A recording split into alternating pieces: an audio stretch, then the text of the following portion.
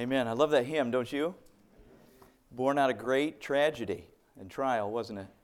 Who's the author? Spafford. Yeah, it's good.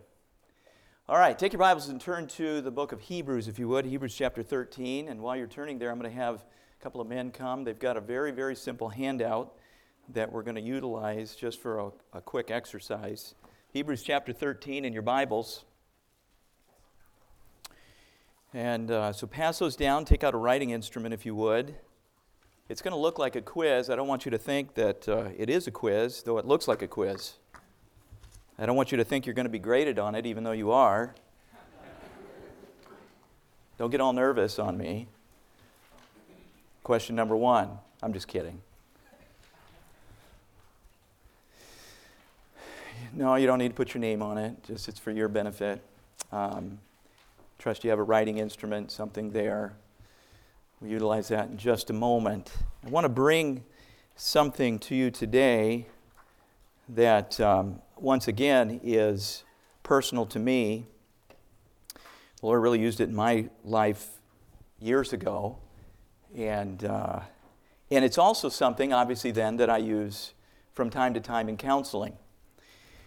And yet most of you, I don't think I use it often, so most of you are not going to be firsthand aware of this. But if you hear one of the men say, "Oh, I know this," then you're going to know he's been in there, and it's a giveaway. So, guys, you might want to just hold your comments till later. Anyway, okay, Hebrews chapter 13, and let's look at, we're just really going to look at one verse, verse 17. Obey them that have the rule over you and submit yourselves, for they watch for your souls, as they that must give account, that they may do it with joy and not with grief, for that is unprofitable for you. This is a key verse. Like, I can't tell you how key this is. Like, if you're already just thinking, okay, this is another verse about obeying and authority or whatever, then you don't get it. This verse will free you. This verse will give you power. It could, or it can just sit there. It can give you power. If we really understood what this verse, this one verse is saying, and of course, behind it is all of the rest of Scripture, because this verse is of no private interpretation. I think that's in there somewhere. All of Scripture is saying this to you.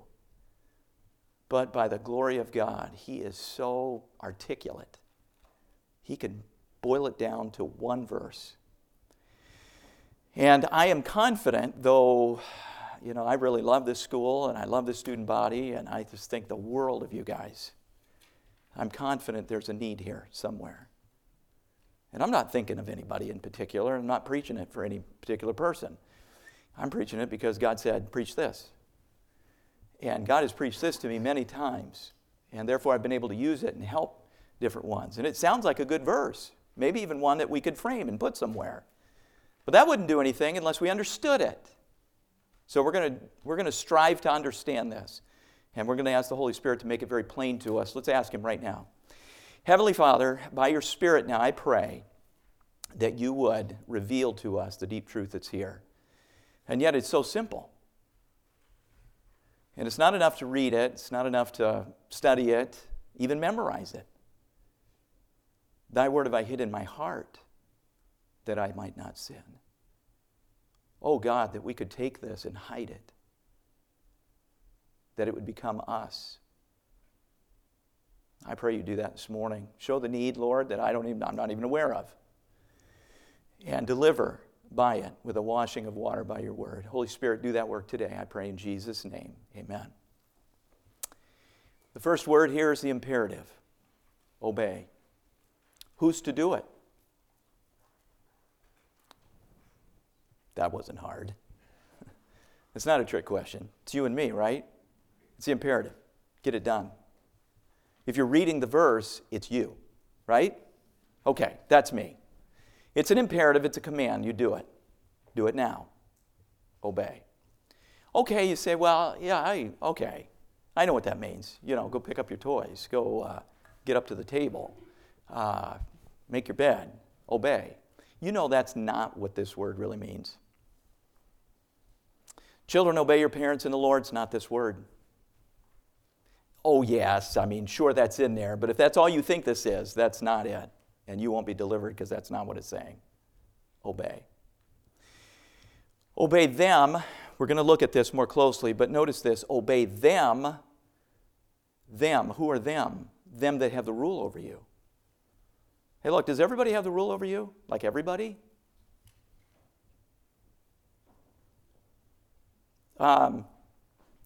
Tristan, does Tong's parents have the rule over you? Oh, but do you have somebody that has a rule over you? How many of you have somebody that has the rule over you? Okay, this is good. Okay. Here's what we're going to do. I'm going to give you just, honestly, a minute. 2 tops for you slower ones. You're going to take your quiz. And you're not doing it for me because you're not going to turn it in. I put 10 blanks on there because 2 would be easy. And I want you to write down 10 names of people who have the rule over you. Everybody's going to do it right now. Everybody's going to do it. 10 names of somebody that has the rule over me. Has the rule over me.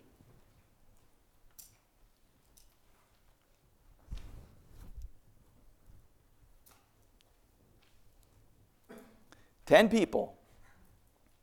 They have the rule over me, who will give an account to the Lord for you. So if I can say this is not a secular authority, don't put Donald Trump down there.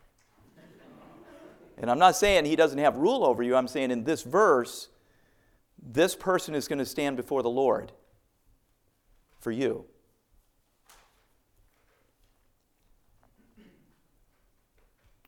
Ten.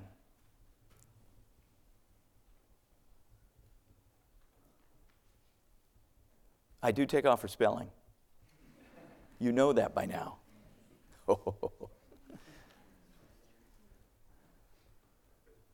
Come on, 10, let's go. If you didn't bring a writing instrument to chapel, shame on you. I'm kidding. 10. Is it that hard? How many have 10 already? Okay, 10%. Let's go, 90.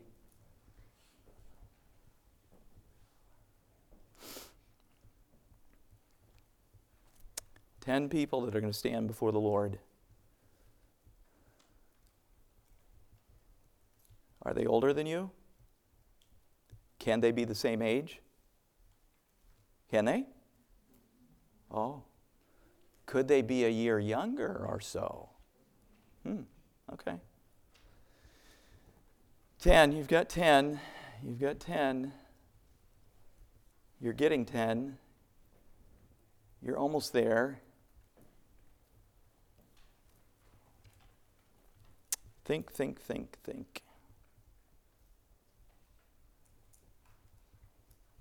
Jonathan, you have 10? Very good. Okay. That's good.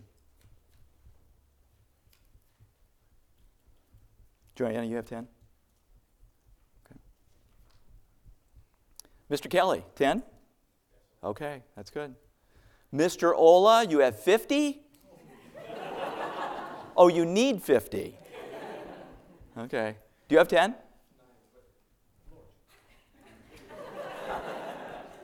Is he right? Don't cheat off his paper.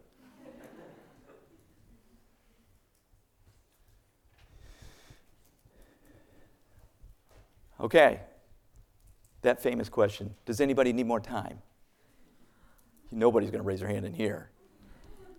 Yeah, Micah. Oh.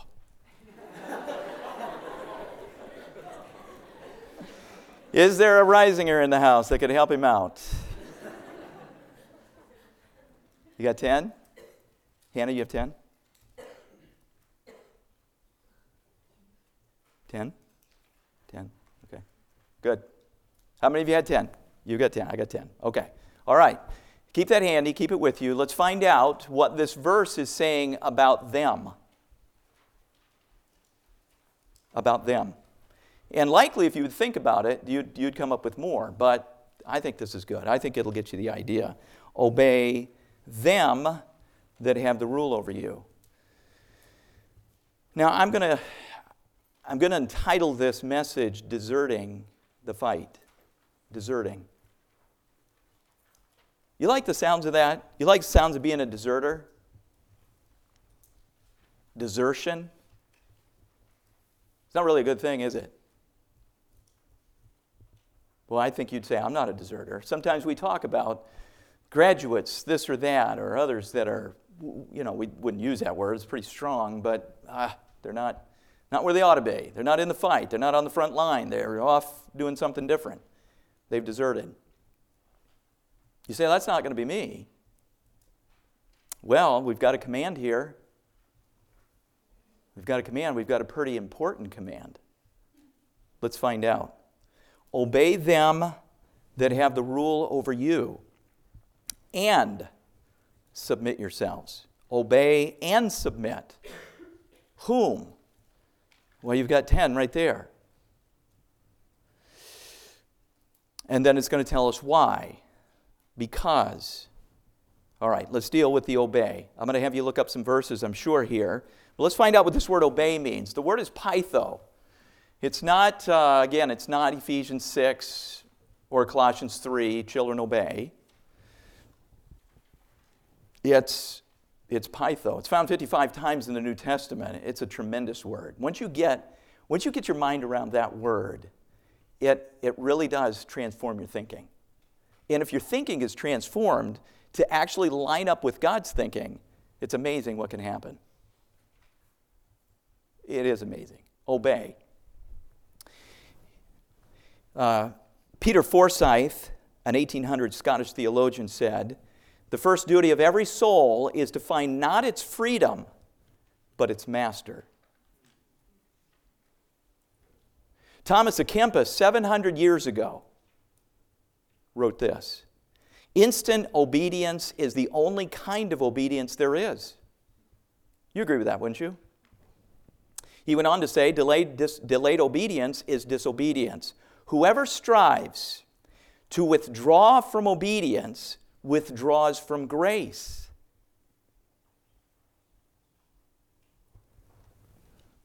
You take yourself out of God's good grace, His power, His protection. Can I put it this way? You just left the front line. Can I say it this way? You're no longer in the fight. I don't care if you are out soul winning. Whatever this verse says, if you're not obeying those 10 the way that God says you should, you're not in the fight. Your gun might be loaded. You might have your military equipment on, but you're in the back lines. You may be able to even hear the fighting, but you're not in it. You withdrawn yourself from grace. It's this big a deal. Obey. All right. Let's take a look at this. Obey. What does it mean then? Well, let's do it this way. The word pytho, we could look up the word and I could just tell you what it means, but I like to do this. Let's find where else this verse was translated, and it'll help us get a sense, because they do well at it. Here the word pytho is translated obey, but in the next verse, it's translated differently. So you read it and you find it. You've got your Bible open. You're looking now at verse 18. Everybody's looking at verse 18. Everybody's a private investigator.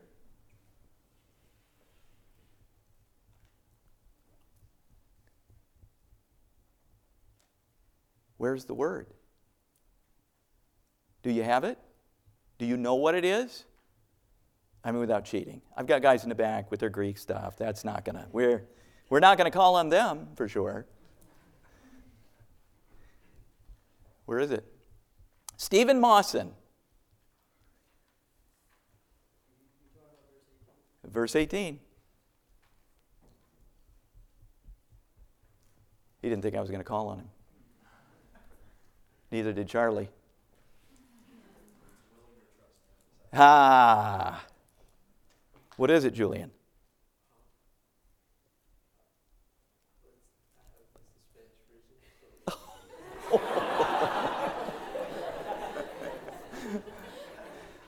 Well, they have the English version. It probably would work in Spanish. I love it. You want to take a shot at it? Come on, you might get it right.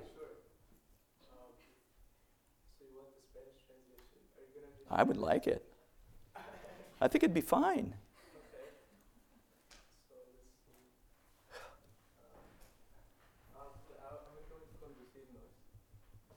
Is he right? Graciela, is he right? Okay. What's the English word? No.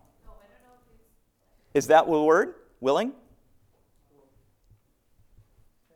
Charlie was like 50-50, but you put a right answer and a wrong answer and you get it right or wrong. Charlie, take another shot at it. Trust. Thank you. It is the word trust. Pytho.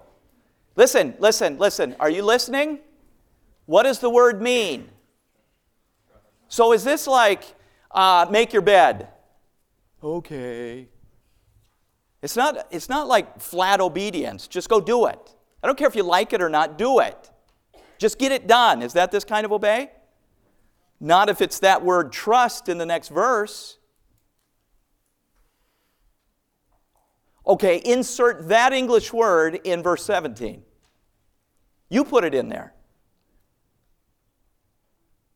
Put it in there and read it to yourself. Now look down at your paper. And I want you to put a mark to the left of each one of those 10 that you trust. And I mean from the bottom of your heart. Don't you cheat on this. This isn't for me. You put a little mark there beside their name if you trust them. I didn't ask you if you obeyed them. That's not what I asked you. I asked you if you pytho them.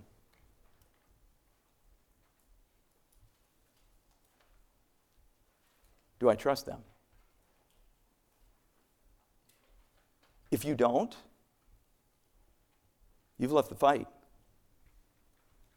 You've deserted the cause. You're disobedient. Thomas à Kempis said, "You withdrawn from grace." It's a big deal.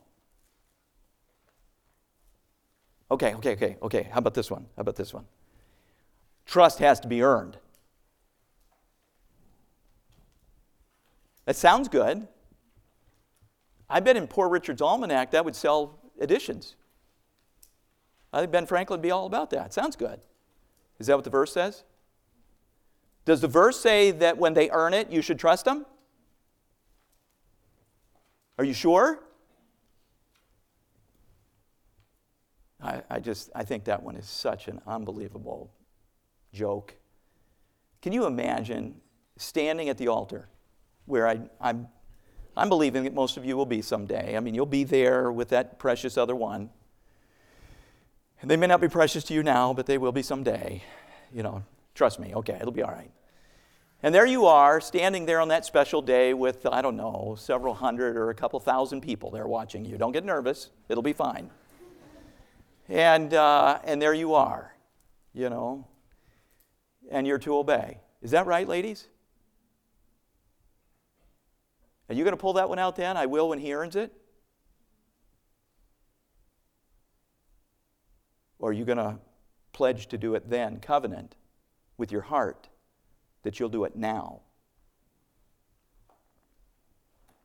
If you got that idea that my authority has to earn my trust, I want to know a verse. Find me a verse. You say they're not trustworthy. I'm not talking about them. This verse is not for them. It's for you. Is that true? Are there verses for them? Why don't you let them find their verses?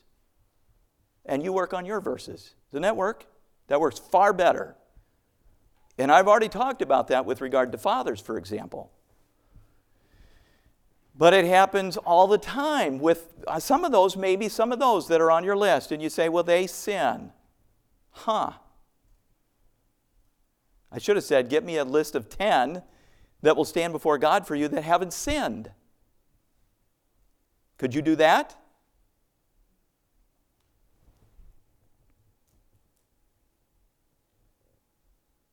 You know, it's interesting. It's possible also that on somebody's list out here, your name is there.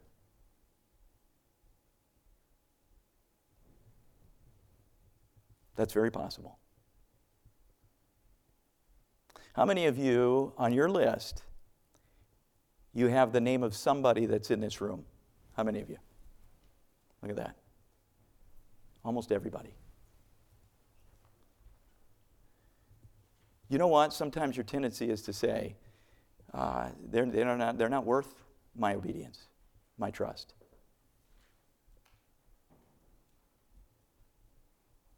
Okay, here's the question.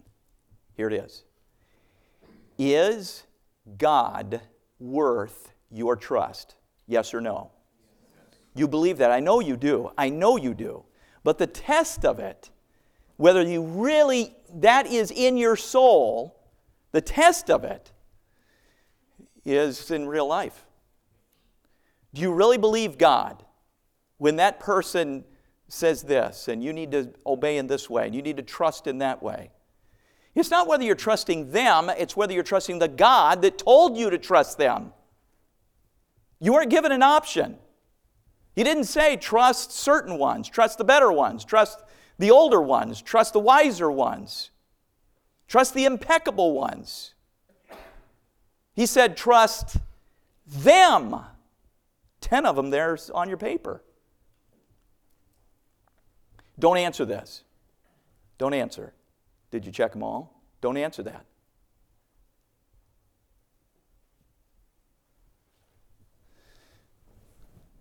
Obey, trust. Turn with me to Philippians chapter 1. We're going to have to move fairly quickly here. I want to get through these. Philippians, everybody's there.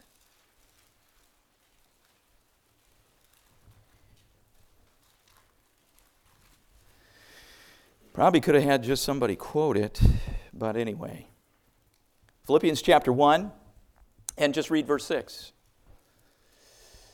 Just read verse 6 to yourself there. Read it. And of course, you may be sitting there with a different version on your lap, Chinese maybe, and I may still call on you. It could happen. You've got the word already. You know what it is. Because it's in there. Pytho is there. And then we're going to find out another facet of this gem to know whether you're obedient in this area with those 10 people. And the word is confidence. Being confident of this very thing. Paul says that he which hath begun a good work in you will perform it unto the day of Jesus Christ. Confident. Are you confident of those 10? Is your confidence in them? Your confidence. It kind of goes along with trust, but I like it. Confidence. Go down the line there. Check them off.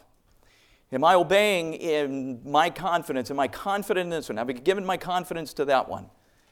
Am I confident? Go down the list. All 10 of them. Put another mark. Really quick.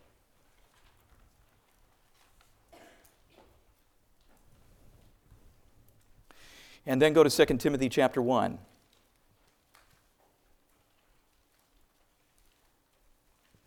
2 Timothy.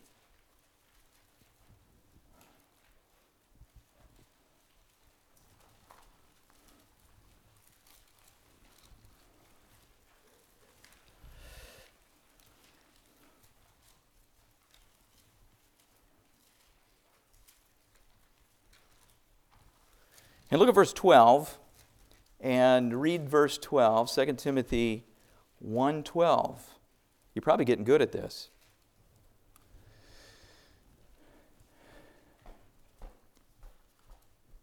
Second Timothy 1:12, and find Pytho.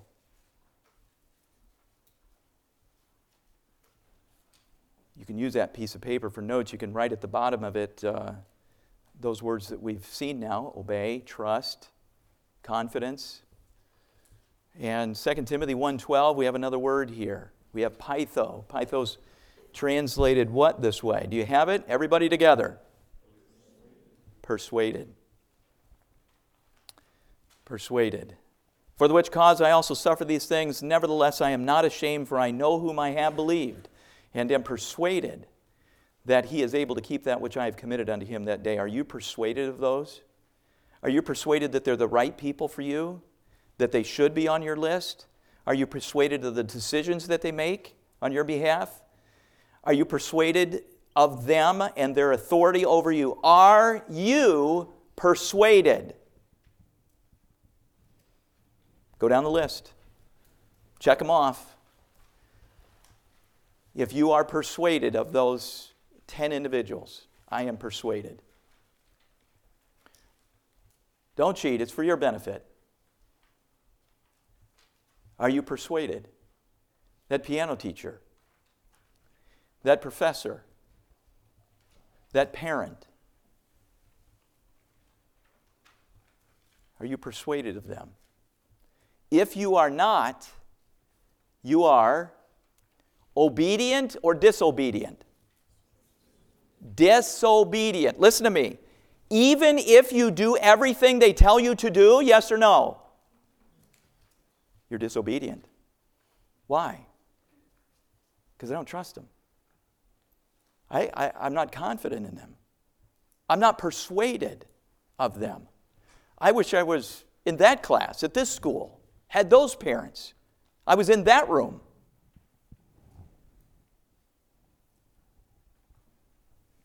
You're deserting the fight. Your gun might be loaded. You might have a 4.0, but you're not on the front lines. You've departed from grace. It's a big deal. I hope you get this. Several years ago, I was counseling a young father, husband, who was giving his pastor a hard time. Now, to his face, he was respectful and seemed good. But like everybody knew, I knew. He wanted to tell me some things about his pastor that he didn't think I knew. He thought that'd be helpful.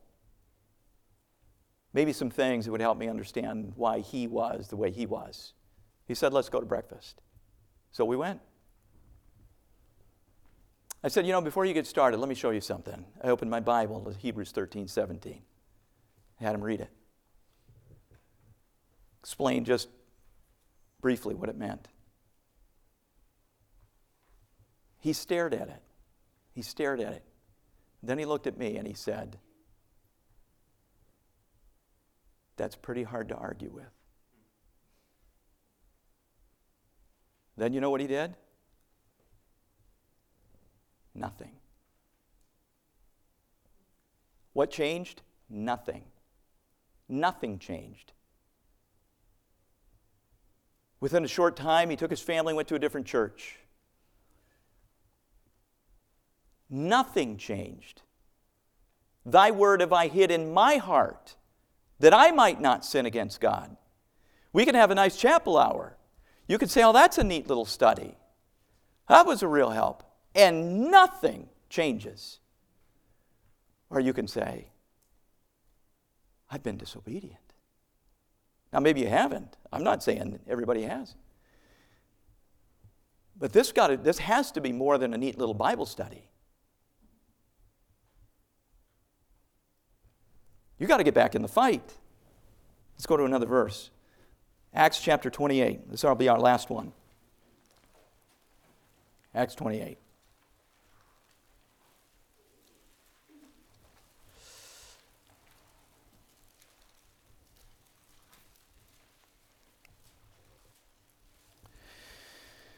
And look at verse 23 and 24. And so you just sit there and get ready to be called on to stand and give your dissertation. Read those two verses. Acts chapter 28, verses 23 and 24. The word is actually used in verse 23 once and twice in 24. 3 times. One of them we've already gotten in a different text. One of them is new to us. All right, how about verse 23? Who can get it for me here? Verse 23, Landon. Yeah, persuading. Persuading them concerning Jesus. Okay, verse 24, Josiah believed. And this is kind of the point. And some believed the things which were spoken, and some believed not. Believed. You know, now it kind of turns. Do you believe in that person? Look at your list of 10. Do you believe in them? You say, well, I don't believe in me. I'm not asking you that. Okay, let me ask you this. This is a good question. Are these 10 people, are they in Hebrews 13:17? Are they in the verse? Yes. What are they doing in the verse? They're doing a couple things. One is, presently, they are watching. Do you know the word literally means sleepless? It means like they're losing sleep. Not in a bad way, in a good way, we trust. There is a grief here, but that's not it. It's that these are watchful, sleepless on your behalf. For your soul, for your future, for your success. They're investing their time, their waking hours. And they're investing some of their sleeping hours in your soul. These 10. That's what it means. For they, this is why you're supposed to do it, because they are sleepless for you. They watch for your souls. You know, if that were really the case, and it apparently is because it's inspired. Okay, then if that were really the case, if I were you, man, I'd enable them to do that. I'd help them out, wouldn't you? Like, you don't want them to be blind, do you? Take away their sight. Give them some grief. Give them a hard time. Make it real hard to watch for you. That'd be smart. I'm being facetious. You ever done that? Are you doing it now? Look at your list. Look at them again. Look at the list. Ask yourself, how many of them do I believe in? You say, well, they're not very believable. The command is for you. You're cutting off your own legs. The verse says that they may do it with joy and not with grief. And sometimes we think, oh, I give them a hard time. There you go. They got what they deserved. For that is unprofitable for whom? You're cutting off your own legs.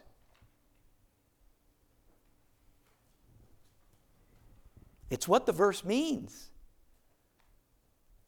If I were you, I'd give them a great day. I'd help them out. I'd tell them what ails you. I'd get honest with them. How many of you go to the doctor and you got something that just really pains you? I got to go to the doctor. And you go to the doctor and the doctor starts asking you questions. And you don't tell him anything. Well, I'm not going to tell you anything. You figure it out.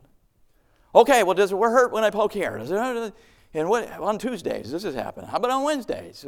What's it feel like when you get up? I'm not telling you. You figure it out. You got the degree. I'm paying you. That'd be real bright. My wife's there giving, tell them about it. Go ahead, tell them. I don't want to tell them. Tell them. Why? I want them to help me. Some of you, it's like you don't want to help. You don't want the help. They are the ones that God gave you. I want you to do this. I want you to circle the number of those that you picked. You picked. Yeah, go down the line. You picked them. You picked them to be my authority. If you didn't pick them, did you pick your mom? Did you pick your dad? Okay, don't circle it. You know what I mean. Go down the line. How many of them did you pick?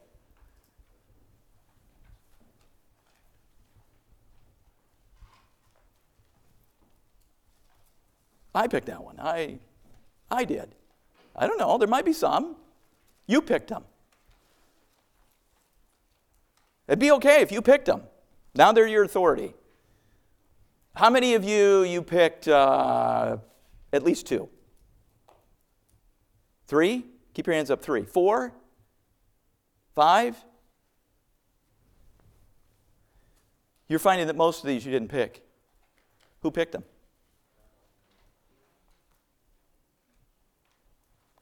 Okay, let me ask you this. Did he make a mistake? Did he blow it? Some of you, that's the way that you act, though, at certain times. You believe more that somebody blew it, but you'd never say that. But that's how you behave. That somebody blew it for me. It shouldn't be that one. It should be this one. I got the wrong one, whatever the circumstance. So you're not persuaded of them. You don't believe in them. You don't agree with them. The word has a sense of agreement. Agreement. When they make a decision, you go, man, that was good. Wow. That's unbelievable. I'm going to go do that right now. Why didn't I do that yesterday? That's tremendous. Agree. Patho. Obey. It has a sense of being a friend of.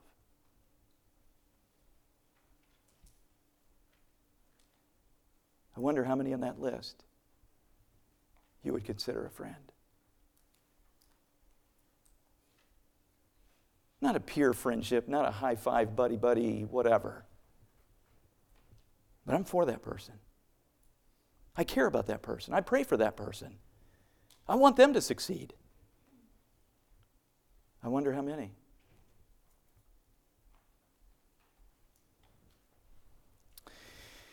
In 1948, a man was doing some research for an article. The name of the article was, Are Americans Afraid to Fight? It's 1948. It's 3 years after. It is 3 years after something. It's 3 years after World War II. And he came across the story of a man named Eddie Slavic. Eddie Slavic was born in Detroit, Michigan. Eddie Slavic grew up in the 1930s in Detroit. He was a tough kid. By 12 years old, he was already in trouble. Just a mischievous little kid. It started out, just petty theft, small stuff, food items, whatever. 15, he dropped out of high school. Between 15 and 21, he was in trouble with the law now. It was more serious. Burglary, assault, finally, grand theft auto. There was a good side to it, though.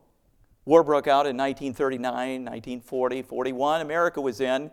And because Eddie had a record, because Eddie was on parole from prison, he didn't have to join the draft. He had no intentions of going overseas. Eddie was about Eddie. He wasn't going to put himself in harm's way. He didn't want in the fight. By 1943, the draft restrictions eased. And it didn't matter anymore if you had a record or you were on parole. Eddie was drafted. He got married just before he went off to boot camp. And he wrote his wife from Texas. And he said, this is just like being in jail. only in jail it isn't this bad. He's being trained to go to the fight. He doesn't want to go. He wasn't the only one, but we're talking about Eddie. He wrote to her again. He said, I'm not trying to learn anything here, because if you're too smart or too good, they'll send you overseas. He wrote that. Well, somebody must have thought Eddie got good at something because he went overseas. 28th Division, he's an infantryman. He didn't like guns. He didn't want to shoot his. It was a group of 14 of him and 13 other guys, and they're sent to actually reinforce. He arrived just about 6 weeks after D-Day. And his 14 men were to catch up to this American division that was pushing the Germans across France toward Germany. And we were pushing them so fast that some of the reinforcements were having a hard time keeping up to find their company to begin fighting these new troops. Well, that was fine for Eddie. He wasn't in any big hurry to get to the front. Finally, though, just short of Paris, they do find the 28th Division, pinned down. Actually, when he got there, the 14 of them came under fire. They've got their division right in front of them that are right on the front line now. And for the first time, Eddie Slavik experienced at least being near the front line. His division was under shell fire, artillery fire. He'd never seen or heard or felt anything like it. It scared him to death. He was trained for it, but he didn't want to be there. He did not want to obey orders. The 14 found foxholes, because that's what you did. They waited out 30 more minutes of shell fire, and then the men got up to go join their company, obey orders, except for Eddie. Eddie and a buddy just stayed in the foxhole. The Americans didn't know it. They moved on, and there's Eddie. Comfortable. Not at the front. Not obeying orders. Pretty soon another group of soldiers come along. Their purpose now was to retrieve German prisoners that are being received from the front lines as the Americans and others were winning. And it just happened to be another group of men, MPs, that were gathering German prisoners, and this was good for Eddie. He was fine with driving trucks, cooking, and guarding German prisoners. Do you know why? Because they're unarmed. He could boss them around. Sit down. Don't look at me like that. They didn't have any guns. This was easy. I can do this. Yeah, this is good. Cook? I like it. Trucks? Oh, yeah. Fight? No way. He did 6 weeks of this, disobeying orders. Finally, his 28th Division figured it out, and they came and got him, brought him up to the front lines. He stood in front of his captain and says, am I going to be court-martialed? I haven't been here for 6 weeks. His captain says, oh, no, this happens. You know, guys get scattered, whatever. We understand. Grab your gun, get to the front line. Eddie says, I can't do that. He says to his captain, he says, what would happen if I walked away from this? What would happen if I just left? Would I be court-martialed? And the captain said, yeah, of course. Of course you would. So what did Eddie do? He walked away from it. He started heading the other direction. The fight is that way. Eddie's got a rifle. He's got ammunition. He's got everything he needs to get into the fight. He's got the training, and he's headed that way. Eddie comes to a cook in another platoon, not even his own division. The first guy he comes across, the guy's a private, he's a cook. Private Slovik writes out a piece of paper, his own confession, I'm a deserter, signs it, hands it to him. That didn't happen every day. The cook goes, what am I supposed to do with this? He hands it to his commander. Eddie's arrested. Eddie got what he wanted, a court-martial. I can go to prison. I've been there before. I won't be in the fight. It'll be safe. They'll have to feed me. It'll be fine. The fighting will be over in a year. They'll let me go. This is good. That's Eddie's plan. Things don't always go according to plan. 2,846 Americans were court-martialed for desertion in World War II. He's one of 2,846. He stands before the court-martial, officers of his own division. They hear the story. They see the confession. 3 times they voted. 3 times it was unanimous. Eddie Slavik will be executed by firing squad. There's several layers that have appeals that have to take place. Eddie's confident that it won't happen. No American soldier has ever been shot for desertion since the Civil War, 1865. That's 80 years. It won't happen. Finally, his case becomes before the Allied commander in Europe, Dwight David Eisenhower. And while General Eisenhower is considering what will happen to Private Slavik, the Germans counterattacked. The Battle of the Bulge was on.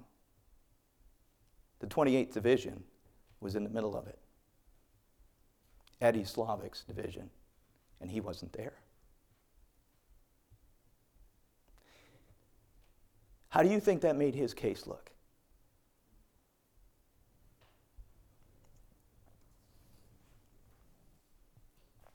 Eddie Slavik knew he was in trouble. He was in over his head now. The Allied commander of all the forces in Europe was considering his case. This was serious. He didn't think it would get this far. He wrote to General Eisenhower. He begged for his life. December 9th, 1944, he wrote this. For the sake of my dear wife and mother back home, for the sins I've committed, he said, I remain yours for victory. Signed, Private Eddie D. Slavik.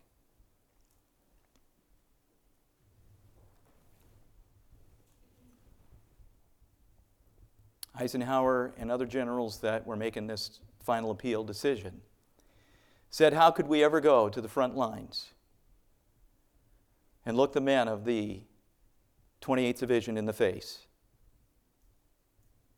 and not hand down the sentence? Guilty. Death by firing squad. Eddie Slavik was set before a firing squad of 12 men. And he became the only American soldier in World War II to be executed for desertion. The only.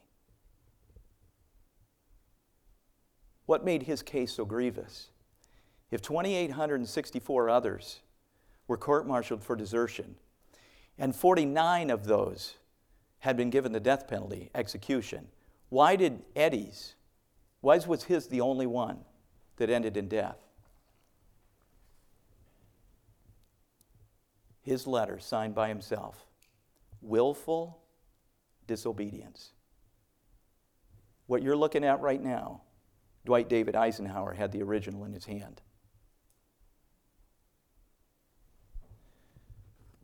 Can I say this? There are young people, saved young people, fine young people all over the planet that struggle with Hebrews 13:17. They're disobedient. They're on every continent. They disobey their parents. They sass. They complain. It's human nature. It's happening everywhere. What makes your case so grievous?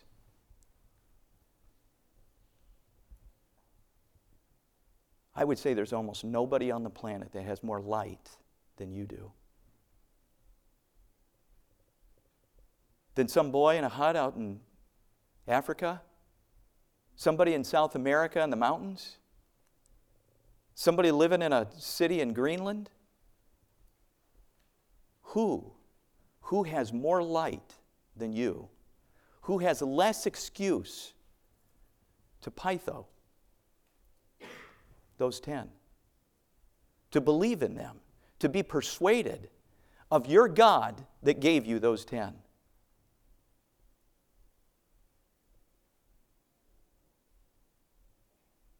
Eddie signed his own confession. Eddie's responsible. Eddie died and would be buried in an unmarked grave in France among heroes. No pension for his wife. No honor, no glory. It was over. He had left the fight. Willfully. Knowing what you know now about what God expects of you, with all of those who rule over you, who will stand before God and give an account, what will you do? Let's bow for prayer.